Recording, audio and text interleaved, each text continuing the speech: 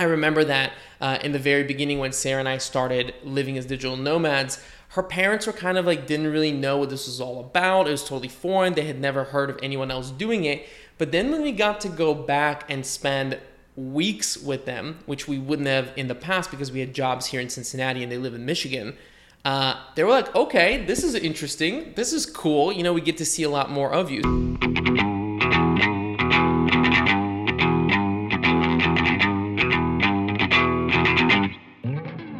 عواجيز عواجيز قفلوا علينا الترابيز. Hey, what's up, you guys? My name is Mikkel Krashovsky from ThatRemoteLife.com, where we hear from location-independent entrepreneurs and professionals so you can learn to quit the cubicle and live life on your terms. Now, today is a deep dive Thursday episode, which means that we take a little bit of time to dive in deep on topics related to location independence and online business. And today's question actually comes from one of you guys, a listener to the podcast, and or if you're watching on YouTube, a viewer of the YouTube channel. And this listener's name is Logan Rebel. I hope I'm pronouncing your name correctly. But Logan reached out to me over social media and asked me this question.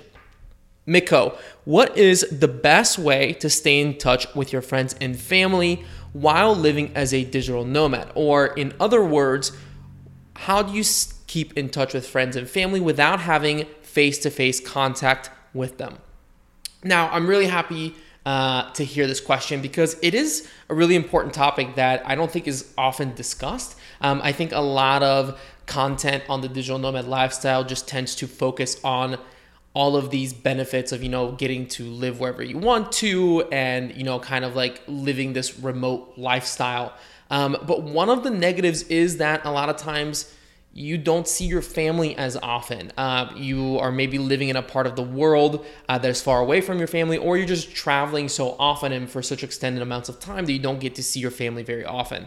And so I do have some thoughts on here. This is something that I've been doing for the last 3+ years. And in that time, I have gotten the chance to really learn how to stay in touch with my friends and family while being abroad and while living as a digital nomad. So with that, I have 3 ideas and plans for you guys to execute in order to stay in touch with your friends and family. So let's dive into that. So the first kind of thing that you can set up is actually a weekly check-in day with your friends and your family.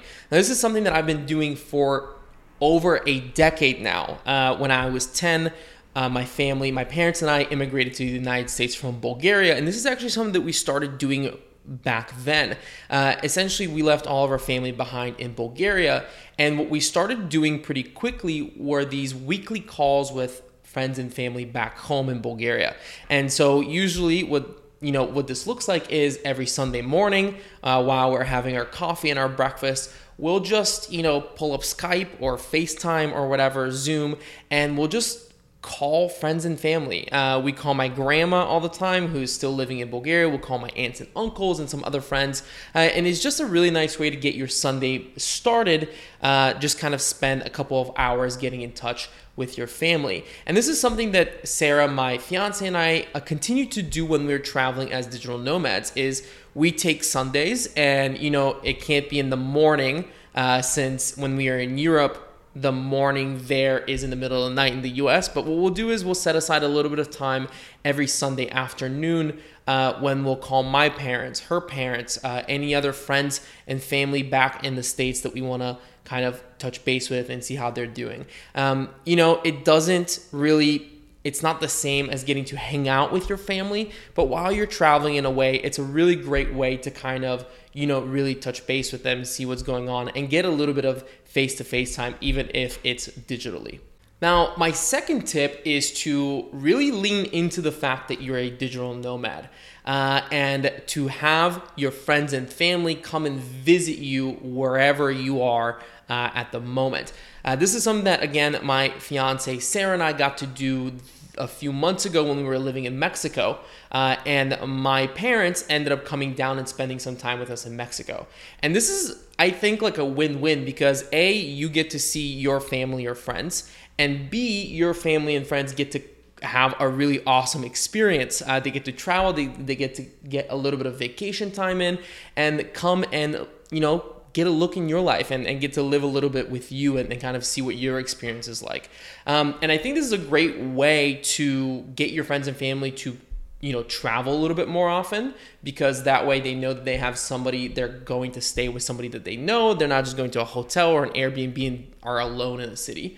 But even if they're coming to a place where they've been before, for example, this was my parents' first time in Mexico, but if it wasn't their first time, if it was their second or third or fourth, when you're living as a digital nomad and you're going to these places and staying there for, multiple weeks or multiple months at a time, you get to know that place a lot better than you would as just a tourist. And so even if this is a second or third visit to a specific place from your friends and family, they're very likely going to get an experience that is totally different than what they've experienced in the past as a tourist, because it so much better.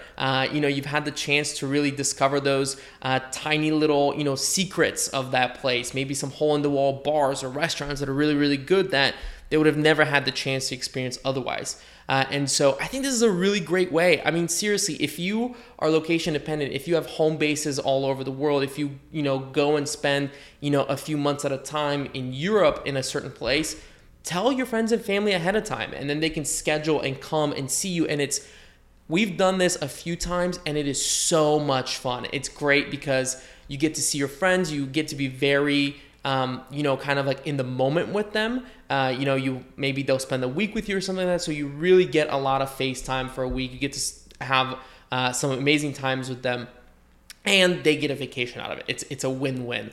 So I highly recommend you do that. And the third and final tip here is to, again, lean into your location independence, lean into your lifestyle as a digital nomad, and actually spend more time with your loved ones.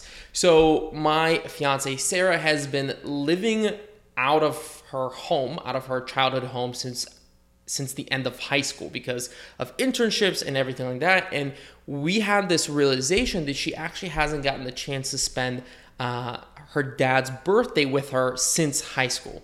So what we decided to do was, okay, let's make sure that this summer we get to spend a lot of time with him, since, she hasn't had the chance to spend his birthdays with him in a long time. And so just because you're living as a digital nomad or, you're location independent doesn't mean that you can't use your travels to actually see more of your friends and family. Go and spend time with your family for a few weeks. Go and visit a friend who lives across the country that you don't see very often. Go and spend a week or two with them. Doesn't mean that you got to just crash in their pad and stay with them the entire time. Maybe get a hotel room or an Airbnb. The Airbnb might be a little bit more financially feasible for most people, but really lean into it and use your location independence to see more of friends and family. I remember that in the very beginning when Sarah and I started living as digital nomads, her parents were kind of like, didn't really know what this was all about. It was totally foreign. They had never heard of anyone else doing it. But then when we got to go back and spend weeks with them, which we wouldn't have in the past because we had jobs here in Cincinnati and they live in Michigan, they were like, okay, this is interesting. This is cool. We get to see a lot more of you. So even though I think a lot of times living as a digital nomad, a lot of people picture it as you being pulled away from your family and friends. If you feel that you've been away and you want to kind of reconnect, there's no reason that you can't use your location dependence to see more of your friends and family. And something that goes along with that idea is an article by Tim Urban, who is the author over at Wait But Why. He wrote an article called The Tail End a few years back. I don't really remember how long ago. And in this article, he talks about how little time we have left specifically when he wrote the article, he talked about how little time he realized he had left to see his parents. And he kind of did all of this math to show that he had essentially spent, I think like 80 or 90% of the time that he was ever going to spend with his parents, he had already spent it by the time that he was in his early 30s. I'm gonna link to that article. But what's interesting here is that a lot of times, even if you're living in the same city as your family and friends, how often do you really get to see them? And when you do see them, how much of that time is actually like conscious? How much of that time are you actively engaged? How much of that time is actually quality time? And I think that by being location independent, even if you're further away and you maybe only get to see your family and friends once, twice, or 3 times a year, that doesn't mean that those times can't be way more valuable, way higher quality than if you were living in the same city and you just got to see them every week for a couple of hours. So I really think this is a mindset thing. I really think that this takes time to like plan it out. And if this is something that's important to you, if it's very important for you to see your friends and family, make that, put that on the forefront and really try to plan it out. We try to plan out, for example, like a year in advance, when are we going to see friends and family? And when we travel, this is one of the really cool things is that when you do travel extensively the way that we do, you're not just leaving behind friends. You end up making new friends. And what's really cool is that then you can plan where to go based on where your friends are going to be. And so, this is one of the things that we talk about with our friends all the time that are also digital nomads. Like, all right, where are you going to be in July? Oh, you're going to this place? Great. That sounds really fun.